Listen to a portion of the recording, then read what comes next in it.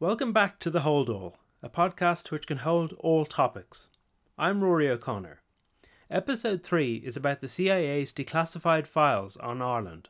Through those files, it tells the story of the CIA analysis of Irish neutrality and foreign policy, partition, the Irish aspect of the first Brexit referendum in 1975 with heavy echo of our current saga, about the White House's worry about one aspect of Irish membership of the European Community, as it was called at the time. There's a hint about a CIA operation in Ireland, and also something about what the CIA really is at the end of the day. The music is by my friend John Lyons, and he returns briefly at the halfway point with a piercing musical short story. Here we go.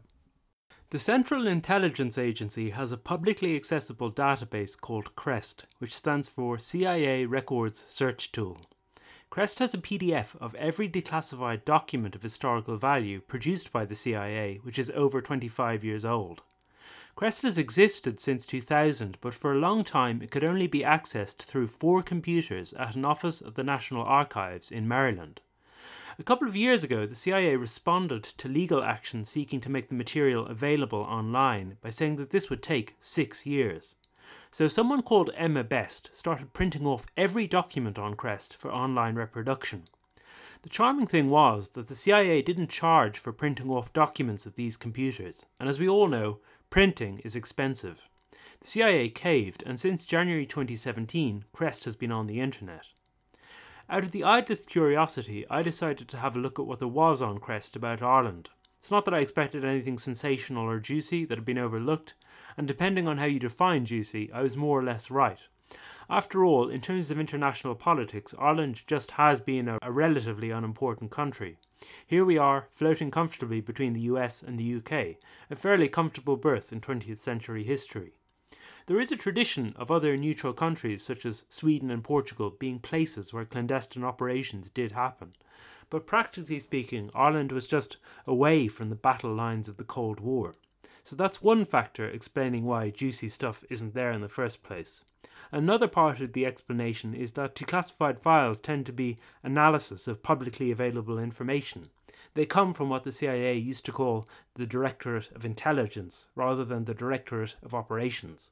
It's reasonable to guess that the CIA has cables on intelligence gathering in Ireland, about Northern Ireland for example, but also about ordinary contacts with politicians, in which an officer might simply get the same kind of information or perspective that an ordinary diplomat would get. But all that is precisely the stuff that's not been declassified.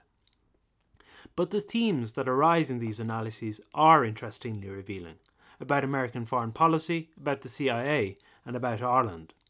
It turned out that even these analyses are pretty small in number, so I'm going to go through them in a roughly but not strictly chronological order and let their themes reveal themselves. The first significant document is titled simply Ireland, with a publication date of the 1st of April 1949. It's 46 pages long and was part of a series of situation reports about 48 countries, which were all fundamentally written up in hot response to the beginning of the Cold War. More complete national intelligence surveys were eventually due to be written about all these countries, and there was some argument between the CIA on the one hand and the military and the State Department about whether producing these situation reports was worth the bother. But it was going to take at least a year for the first of the surveys to be published. In view of this, wrote the CIA officer overseeing the task, it is desirable to have some coverage of world areas in event of unforeseen emergency. That gives an idea of the urgency with which the CIA was treating the prospect that there might very soon be a hot war with the Soviet Union. With that fear in mind, the first striking thing in the situation report is to see Ireland described in the bold terms of its potential military strategic value. Here's how it opens. Because hostile military forces established in Ireland would be in a position to dominate lines of communication vital to the security of the United Kingdom, and to develop air and submarine bases for attacks against North American war capabilities, denial of Ireland to an enemy is an inescapable principle of United States security. As an ally in an East-West war, Ireland would be a positive asset because it could provide sites for air and naval bases sheltered by Britain's air defences, from which strategic bombing, anti-submarine and convoy protection operations could be facilitated. Although Irish neutrality in such a war would probably be tolerable, it could become necessary to utilise Ireland for these purposes, under conceivable circumstances of sustained aerial bombardment or hostile occupation of British ports. The situation reports were produced with the assistance of the various branches of military intelligence, and their advice is apparent in the Ireland report. Here's the Air Force contribution. Its terrain and topography lend themselves to the rapid construction of airfields, which would be invaluable as bases for strategic bomber attacks as far east as the Ural Mountains. Defence of such bases from air attack by European-based planes would be greatly facilitated by the need for such planes to cross the anti-aircraft defences of Great Britain. And here's the Navy's contribution. Naval and naval air bases in Ireland would extend the range and effectiveness of anti-submarine and convoy protection operations in the southwestern approaches to the United Kingdom and in the eastern Atlantic generally. It's also notable that the planners were evidently envisaging a drawn-out and to a considerable extent conventional war with the Soviet-led Eastern Bloc. In April 1949, the USSR was 4 months away from testing its first atomic bomb. The main method of delivering such a bomb was by plane rather than by missile, and nuclear weapons were less powerful than they became in the early 50s with the hydrogen bomb. On the other hand, it was always thought most likely that a nuclear war would come after conventional battles in Europe throughout the Cold War, right till the 80s. And the situation underlines that, while territory is what Ireland mainly has to offer, quote, its potential manpower contribution is not inconsiderable. Ireland, though, had been neutral through the Second World War and did not join NATO, giving the reason that it could not join in an alliance with the United Kingdom as long as it included Northern Ireland, as long as there was partition in Ireland. The Situation Report goes into a surprising degree of detail about Irish history to account for Ireland staying out of NATO. From the Norman invasion of the 12th century to the various plantations and the Protestant ascendancy of the 17th and 18th century to the Act of Union and the Free State in 1922. And then to account for the ability to remain neutral during the Second World War, it mentions the British withdrawal in 1938 from the 3 ports it had retained under the 1921 Anglo-Irish Treaty and the gradual severing of constitutional ties with Britain beginning in the 1930s. But what were the prospects for Ireland softening on the Atlantic Pact, or at least participating in war if it came? The initial rejection of membership had happened because Sean MacBride, Minister for External Affairs and so responsible for something like NATO, had simply written in response to a letter asking whether Ireland wanted an invitation by saying there could be no membership as long as there was partition. MacBride had followed up by lobbying the US to apply pressure against partition in exchange for NATO membership. The only hint of all this in the Situation Report is that John A. Costello's inter-party government had exhibited unusual optimism that the end of partition may not be far off. This springs from a conviction that a united Ireland friendly to Britain would be more valuable in European defence plans than a divided Ireland. And it was assumed that the Labour government under Clement Attlee at the time would be sympathetic to this. But the CIA dismisses it all, correctly as it turned out, by saying, at present, there are no convincing indications that the end of partition is imminent. It's worth pointing out that the Costello government was not unanimously and unbudgeably opposed to NATO membership, even with partition. But the inter-party government was very weak. It required every party involved in it to retain a majority in the Dáil. MacBride led one of those parties, which had plenty of Republicans in it. Until 1938, he himself had been IRA Chief of Staff. So for reasons of parliamentary arithmetic, it was better not to tempt him and them. Sean Lemass, who was Taoiseach beginning a decade later, and Fianna Fáiler to boot, thought we could have joined even with partition. And questions were asked of MacBride in the Dáil about whether the matter was as simple as he was saying. So really it wasn't as simple as he was saying. The CIA doesn't bring up these ambiguities and just says whether anything short of war would alter this attitude cannot be confidently estimated, which was true as far as it went. But the Situation Report is accurate about the extent of the difficulty partition posed. One of its most emphatic pieces of counsel is that opposition to partition in the 26 counties is genuine, not artificial, constant, not occasional. If political parties keep the issue before the people, it is because they cannot do otherwise and continue to exist. On this issue, if they sometimes deride the effectiveness of opponents' methods, they seldom question the sincerity of their motives. What's more, the report goes on, the view is widely held that partition was perpetrated and maintained by the British and can be ended by them.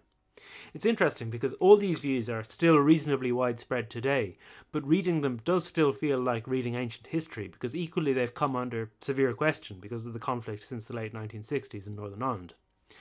So, NATO membership in 1949 was not on the agenda, but in an East-West war, Ireland, to quote the report, in all probability would not remain neutral. Eamon de Valera was out of government at this time, but in an appendix on significant personalities, his is amusingly and appropriately the first profiled. It says, "In the event of war, he is not likely to insist on neutrality if the conflict comes to be regarded as a holy war." And it was not just Dev. The attitude of the Church has great influence in Ireland, and the Irish would probably be deeply stirred on religious grounds by an East-West war. So it was very possible that it would be all right on the night. Failing that, the report says, bases in Northern Ireland would undoubtedly still be available. When the IRA comes up for discussion in the report, it is referred to as a factor limiting internationalism. To the extent that internationalism means joining NATO, another such factor in the CIA's eyes was Fianna Fáil, which it calls the most neutrality-minded of the parties. Its policies were said to be influenced by intense nationalism and disillusionment with big power policies, especially after 1935, when Britain and France stood by, connived even, during the Italian invasion of Abyssinia, of what's now Ethiopia. In fact, it's implicit in the report that this disillusionment is characteristic of what it calls Irish foreign policy as a whole.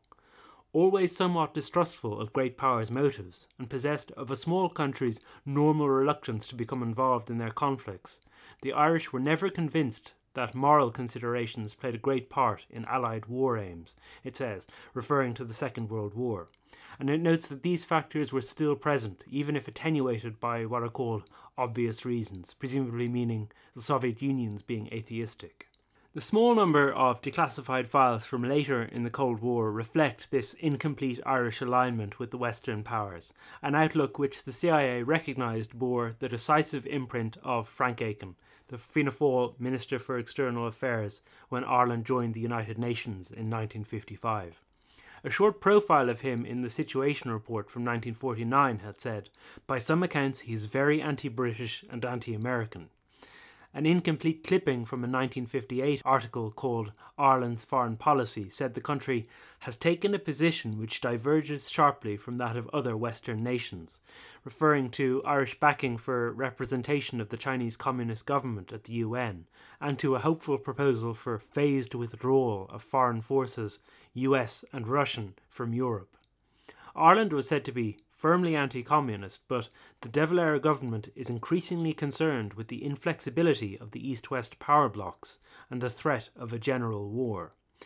Aiken was said to be mainly responsible for the more aggressive approach, which also included a more active interest in colonial problems, leading to an Irish proposal for a UN investigation in Algeria, where France was fighting a very brutal anti-colonial insurrection. Incidentally, the phrase just mentioned, the inflexibility of East-West power blocs and the threat of a general war, has a whiff of the Vatican about it. The Vatican at some points in the Cold War, like during the Cuban Missile Crisis, saw its role as a mediator between the blocs, countering inflexibility. The Situation Report had already noted a special sensitivity to Vatican opinion, so even if it wasn't the true determinant of Irish neutrality, one of the things that could be pointed to in justifying it was the Vatican's perception of the Cold War. I would be interested to know if calling Ireland both anti-communist and anti-colonialist became a kind of pat Time magazine-style formula in CIA analysis, because a paper sent to the White House in December 1974, in advance of Ireland's first European Community presidency in the new year, refers to the Taoiseach at the time, Liam Cosgrave, as sharing basic Irish opposition to communism and colonialism. True enough, no doubt, but only the CIA could think of Liam Cosgrave as an anti-colonialist. The only example this 1974 paper gives of an Irish stance that might in the broadest sense be called anti-colonialist is Dublin's going along, as it says, with France on a pro-Palestinian motion and voting with France to allow the PLO to address the UN General Assembly. France was following its own economic interests in the Middle East at that time in doing that. For example, around this time, it sold the Osirak nuclear reactor to Iraq. That reference to going along with France is a clue to why exactly the paper, which is called The Outlook for Dublin's EC Presidency, was most likely written. I read it 3 times before I formed a view as to what the paper is actually about. It tends to jump about a bit, going from an assessment of key personalities in the Irish government, to a broad outline of normal Irish external policy, to a passage about what it calls the Northern Factor. But it is in fact fundamentally centred on one topic. That is, how to make sure that France did not prevent the United States from learning what it wanted to know about European matters by exerting too much influence on Ireland during its presidency. That might seem strange. Why would France being uncooperative be such a big issue?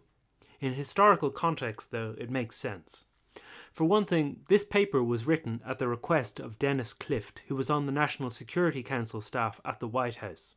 For another, the 1970s were a pretty chaotic time for the international economy and for relations between America and Europe. Under Nixon, who was president until August 1974, the US had abandoned the gold standard, making it impossible for European countries to redeem their dollars for gold, while also leaving it impossible for them to stop taking the dollars in payment.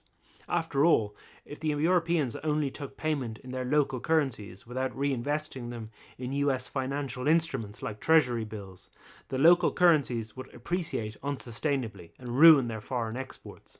The Treasury Secretary John Connolly summed up this shock by saying that the dollar was our currency but their problem. And Nixon followed this up by intensifying exports to the communist bloc. And the oil crisis, which hurt Europe more than it did the US, also helped nicely. In short, Nixon had conducted a trade war. Of a mind anyway to be independent under the influence of de Gaulle, France in particular at this time had reason to question how reliable the United States was, and so did the rest of Europe. By the time Gerald Ford became president after Nixon's resignation, it was time for a more diplomatic American approach while being mindful of possible European backsliding, such as by information withholding. The 1974 paper notes, as the Situation Report had too, that a pro-French leaning is a constant thread of Irish foreign policy, and that Ireland had agreed with France about almost everything since joining the EC. It notes that Ireland at the time was looking to the EC where previously it had looked mostly to the US and the UK in its external relations, but also that there was potentially agreement about how federal Europe should be, Ireland being all for federalism, while France, as it had been under de Gaulle, was more interested in a Europe of nations. Garret FitzGerald, who was Irish Minister for Foreign Affairs at that time, is quoted as saying that since becoming an EC member, Ireland now had to express a viewpoint about many more issues, and the reason for this was that when we seek to press the particular needs of this country, we shall be listened to attentively and willingly. In other words, there were plenty of opportunities for quid pro quo Sleevenery, and this would not necessarily be helpful to America. When it came to directly assessing the state of play in relation to information flow between Europe and the US in 1975, the CIA assessment was that Ireland, as a small country with a seat at a big table, and for a few months at the head of that big table, naturally wanted to use the EC presidency as a principal channel for US EC consultations. But Ireland was wondering whether Washington was interested in that while a small country was in the post, and also whether information exchange would be reciprocal. France had actually been in the presidency just before Ireland, and it was noted that Paris had sought to impose a total embargo on talking to Washington about some proceedings of EC meetings, such as those of Asian specialists. So clearly the battle for competitive advantage in international markets was not over. The paper says the Irish will be under pressure from Paris, similarly to withhold information. However, their position is likely to depend on how seriously they think the presidency is being taken as a channel for consultations. At present, the Irish are questioning whether Washington may not be more interested in consulting with the larger EC members than with the EC as a unit. And then there's some information about the simple practical difficulties of Ireland in the 1970s holding the presidency. It had a small foreign ministry, and there were very few flights to Dublin. Normally, apparently, the foreign ministry of the presiding state would set up an agenda for meetings on Asian or Middle Eastern affairs and then give briefings on topics of interest from a European point of view. But it was expected there would simply not be enough manpower or expertise, and this was where the French had an opportunity to help, at a price, so America feared. The other EC countries, particularly France, may offer to help Dublin in various ways. Only so much can be done along these lines, however, and to some extent help from an EC partner will also give that partner considerable influence over Irish policies and positions. The paper does not explicitly recommend a policy, which after all is not officially the job of the CIA. It simply finishes up by saying that Dublin will be extremely sensitive to the attitudes of other EC members, but also to Washington's attitude. But it seems to follow from its analysis that if the White House wished to obtain EC information and to head off the risk of French influence on the Irish presidency, that it would do well to treat the presidency as a serious means of communication with the EC, and also to pass on substantive information that way. And that would be more or less in line with normal American policy anyway. The last clues as to what inspired this White House Commission paper and to how the problems that it discussed were in fact partly resolved is that 3 days after it was received by the White House, Ford and the French President Valéry Giscard d'Estaing met over 2 days at a poolside summit on the French Caribbean island of Martinique, where Ford established a warm personal relationship with Giscard, of the kind that French presidents don't normally have with American ones. The success of that meeting would lead, on the political initiative of France, to the first G7 meeting between the heads of government of the leading economies in November 1975. So France got a seat at an important table. That's not necessarily to say that the EC was not used as a means of communication and diplomacy. Unfortunately, I've not been able to figure out how the considerations referred to in the CIA paper played out. Ultimately, anyway, partly by means of the G7, which grew to include the president of the EC as an invitee anyway, and other talking shops like the OECD, the US government prepared, with the ready cooperation of the other developed powers including France, the rejuvenation of America's economic position during the rest of the 70s, and this concluded with a huge interest rate increase in the early 80s, which drew much European finance and solved, for that time, the US balance of payments problem. You wanted Yeah, because I forgot my phone. a flower in your hair. Baby, you sat down. Yippee, she sat down. And I walked away. Bitch. 1975 was also the year of the first British referendum on Europe, when the UK voted to stay in by a large majority. It wasn't clear that there would be a referendum until that March, but with a foreshadow of David Cameron's travails, a renegotiation of Britain's terms of membership had been going on since early the previous year. And the paper on Dublin's EC presidency notes that, while the Irish economy is still closely entwined with Britain's, Dublin makes it a cardinal point not to espouse any policy contravening basic British interests. For its own as well as London's benefit, Dublin has been pressing the French to take a more generous position towards the UK's efforts to negotiate more favourable terms for its EC membership. Obviously, Ireland is still pursuing a policy based on economic interest, probably with an additional perceived political interest on the part of the present Irish government.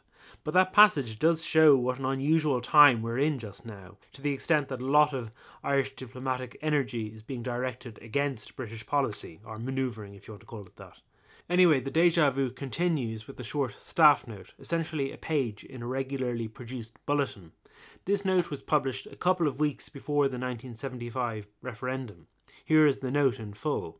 The government in Dublin has concluded that if London decides to bolt the EC, Ireland would lose more by pulling out than by staying in. The Republic will sustain a loss if the UK withdraws, but a recent Dublin survey suggests the country's annual GNP will only drop approximately $235 million if Dublin remains in, but $470 million if Dublin withdraws with London. Although the present Dublin government is in favour of staying in, a British withdrawal would pose difficulties for relations with Northern Ireland. The border between the two parts of Ireland would thus become an EC frontier, causing some serious political as well as economic repercussions. Nearly 10% of the Republic's exports go to Ulster. The increase in tariffs on such goods without the present free trade agreement with the UK would add to Dublin's overall drop in trade. There have been indications that businessmen in Ulster are concerned about a possible UK withdrawal.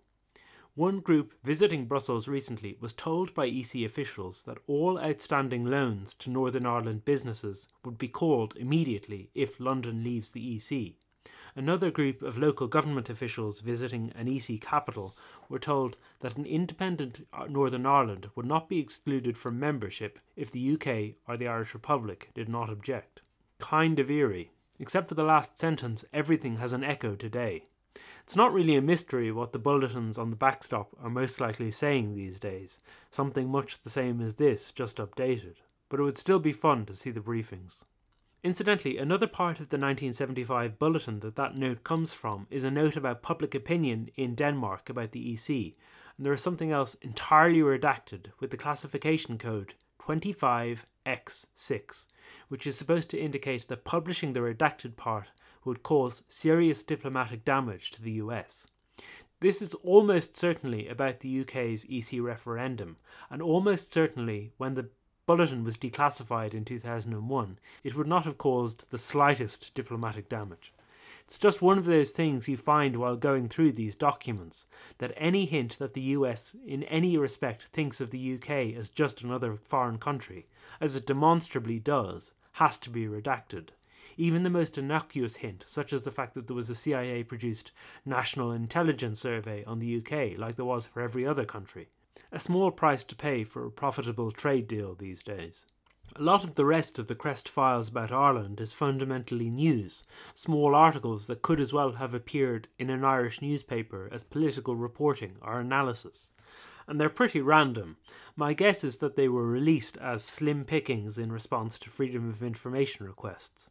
In chronological order, the likely result of the 1961 general election, Neil Blaney being a pain to the Taoiseach Jack Lynch and causing tension in government over Northern Ireland in 1969, Lynch being very likely to overcome a leadership challenge from Charles Haughey after the arms trial in 1970, the 1973 presidential election. I mention all this just because it gives a sense of what humdrum daily analysis and intelligence reporting is. But there is another strand of reporting with which it is worth finishing our look at the analytical material, because it says something about what the CIA fundamentally is. This is its persistent concern with the form of economy of a country, with state intervention in the economy, with property rights, labour rights, and about how all these are represented in party politics. In the 1949 Situation Report that we began with, for example, an important point relating to the structure of government in Ireland is that the right to own and transfer property is constitutionally guaranteed, and a law infringing that right would be struck down by the courts. And then there is a kind of marking of cards of the various political parties regarding economics and property rights. So Fianna Fáil favours a limited amount of state control of the economy and state assistance in the development of industry. That the wealthy and conservative elements support Fine Gael, and Labour is the most trade union conscious of the left-wing parties. The Catholic Church is noted as a conservative force in society, not just opposing communism but also nationalist revolt, and amusingly there is said to be no Catholic party as such, but all parties could so qualify. It's not that the CIA imagined Reds under every bed. For example, it dismissed the idea that trade unions, or the left-of-centre parties Labour and Clon na Poblachta, had been infiltrated by communists, and this at a time when, as it also notes, Red scares were a winning tactic for Fianna Fáil. At this time, according to an article by Professor John Horgan, the American legation in Dublin was reporting back to Washington that there was a concerted communist effort to infiltrate Irish newspapers. Maybe this was just because the diplomats were idle and stir-crazy. The Situation Report just notes that communism has little appeal to the Irish for religious reasons and offers no conceivable threat to the state, and it mentions the name of the leader of the minute communist element, Sean Nolan. That brings to mind, by the way, the State Department cables leaked by WikiLeaks, which had the names of all the Dublin imams. What is striking is simply this need to know, to keep tabs on all economic developments. There's a CIA briefing on the prospects for a unification in the Irish labour movement. Interestingly, it refers to a brightening of these prospects, and that adjective becomes understandable when you learn that it had become somewhat more likely that one of the trade union congresses would break their links with British unions.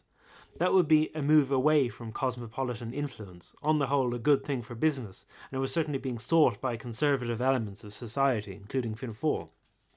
All of this is not such a big deal, it might be thought. It was Ireland after all, and nothing happened. But if they were keeping watchful tabs on Irish trade unions, political parties, social institutions, they were doing so everywhere else too, and for a reason: to protect and expand the interests of American capital. In those places like Syria, Iran, Guatemala, Iraq, Indonesia, to take us only to the end of the 1950s, where CIA-backed coups did happen, there were disasters. There is indeed the non-trivial 20th century fact that Marxism-Leninism was a disaster, and that in protecting American capital, the CIA was fighting against it too, as well as against independent governments which had their own ups and downs. But the point is that if we attempt to construct in our time a more just and pacific social life, it will not necessarily be any better received. It's unfortunate that there's no verifiable material about operations in Ireland in the Crest Archive. Instead, when the archive was put online, Irish newspapers had to lead with the sexy story of something that sounded like an operation. What happened was that the CIA had declined to answer when questioned whether it had assisted an IRA gun-running attempt in 1981. At trial, the 5 smugglers had presented an argument in their defence that the undercover FBI agent from whom they had bought weapons had in fact been a CIA informant, and that smuggling had happened with the knowledge and approval of the US government, which was concerned that the IRA should not turn to the Eastern Bloc for weapons. Simply because the CIA does not present a defence in its own online archive, this story gains a certain superficial plausibility, which the newspapers did nothing to counter. Now, it's plausible, in fact likely, that at various junctures during the conflict in Northern Ireland, that the CIA made some form of direct contact, however clandestine, with armed Irish Republicans. After all, it's apparent from the declassified files that the CIA had at least one eye on Soviet contact with the Republican paramilitaries. A photocopied Sunday Telegraph article from 1975 records the arrival in Dublin of Vladimir Kozlov, ostensibly a correspondent of TASS, the Soviet news agency, but thought by British and Irish security officials to be a member of the notorious Department 5 of the KGB, which is responsible for assassination and sabotage. He was alleged to have made contact with the INLA, which had splintered from the official IRA. In these circumstances, the CIA would have regarded sticking their oar in as merely part of the job. But still, there's a high likelihood that the gunrunner's defence was a try-on. CIA informants do not necessarily proclaim government motives or introduce themselves honestly. But the defence succeeded, and the 5 men were acquitted. As the journalist Ed Maloney has written, it may be that the jury bought an unlikely story or acted politically at a time when the hunger strikes were world news. And even if the undercover FBI man had a CIA connection, it would not necessarily mean that the CIA was facilitating the gun running. As Maloney points out, in the early 80s, under pressure from the British, the US government had started to target and interdict IRA gun smuggling as it had not done in the 70s. A CIA informant could have been involved in such an operation. Apart from that, there are a couple of letters responding to interested Irish-American organisations by declining to comment about whether the CIA was working in Northern Ireland in the 70s and 80s. Pragmatically speaking, there's confirmation that of course something was happening in the form of a copy kept by the CIA of an August 1970 article by Proinsias Mac Aonghusa, most likely for the Sunday Press in Ireland. The Central Intelligence Agency's operation in Ireland has increased considerably in recent months and will be expanding still further in the coming weeks, it begins. And he notes later on that it appears that the principal CIA man in Ireland is not attached to the embassy at Ballsbridge, but is a former US diplomat well known in Dublin society. He stood me lunch once, and I often wondered why. Now I know. I pick out those parts of the article because there are handwritten tick marks beside those passages, as if to say maybe that Mac Aonghusa had got these things right. The article also records that he had seen, by chance, he wrote, documents giving certain information about this operation, which named that principal CIA man and others. Now, the idea that he had just chanced to see some CIA documents lying around is extraordinary and can be confidently ruled out. For what it may all be worth, the rest of the article records that the expanded operation is still small, with not much money being spent on it, and that the reason for it is, of course, the disturbed nature of the country and the possibility of violent changes in the structure of government and society.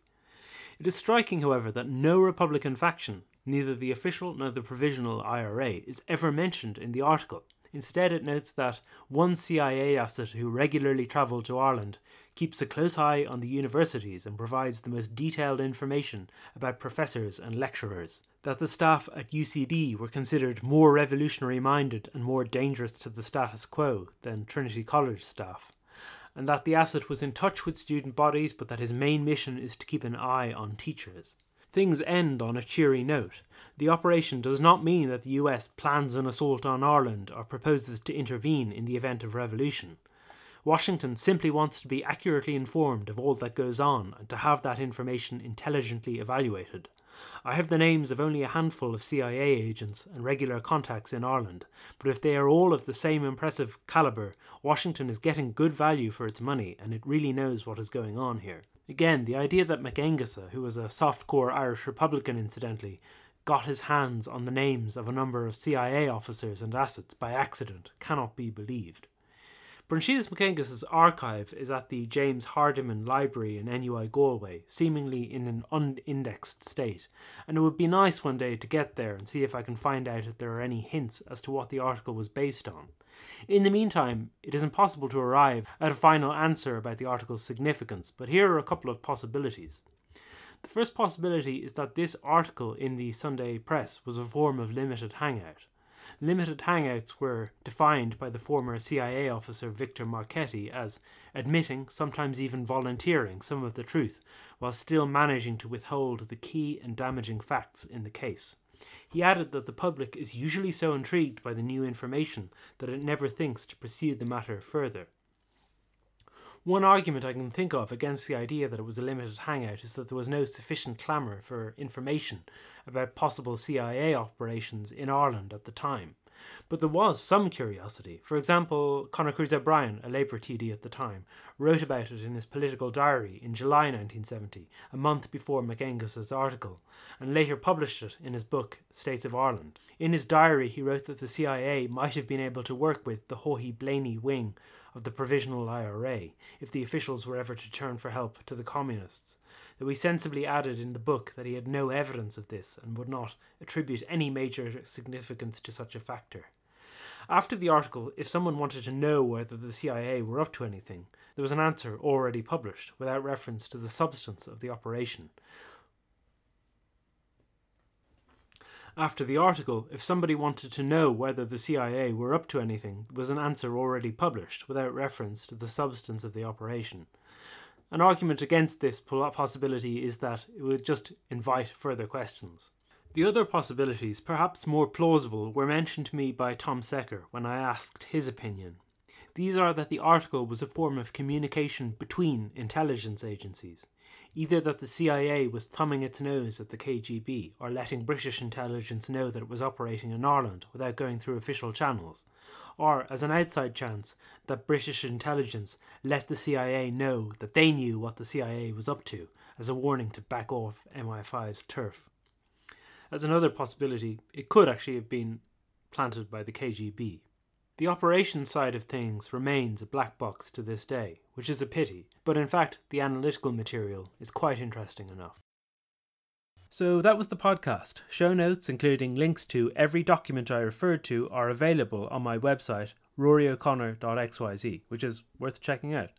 Here, look, no one is going to employ me, so why don't you? I loved doing the research for this, feel I was in a good position to put it all into context, and trust that some learning has come out of it for you. And I'm going to keep going on with this and with other topics. For instance, as a result of the research I did here, I've made a number of Freedom of Information requests to the CIA, which I believe have a fair degree of success, including for the National Intelligence Survey on Ireland, of the type mentioned in the podcast, most of which are declassified, but the Irish one of which apparently no one has asked for simply till now. So support this kind of palaver on patreon.com/Rory O'Connor. In addition to supporting my regular podcasts and writing, there's a column every month for subscribers only. Think about it. Thanks, and talk soon.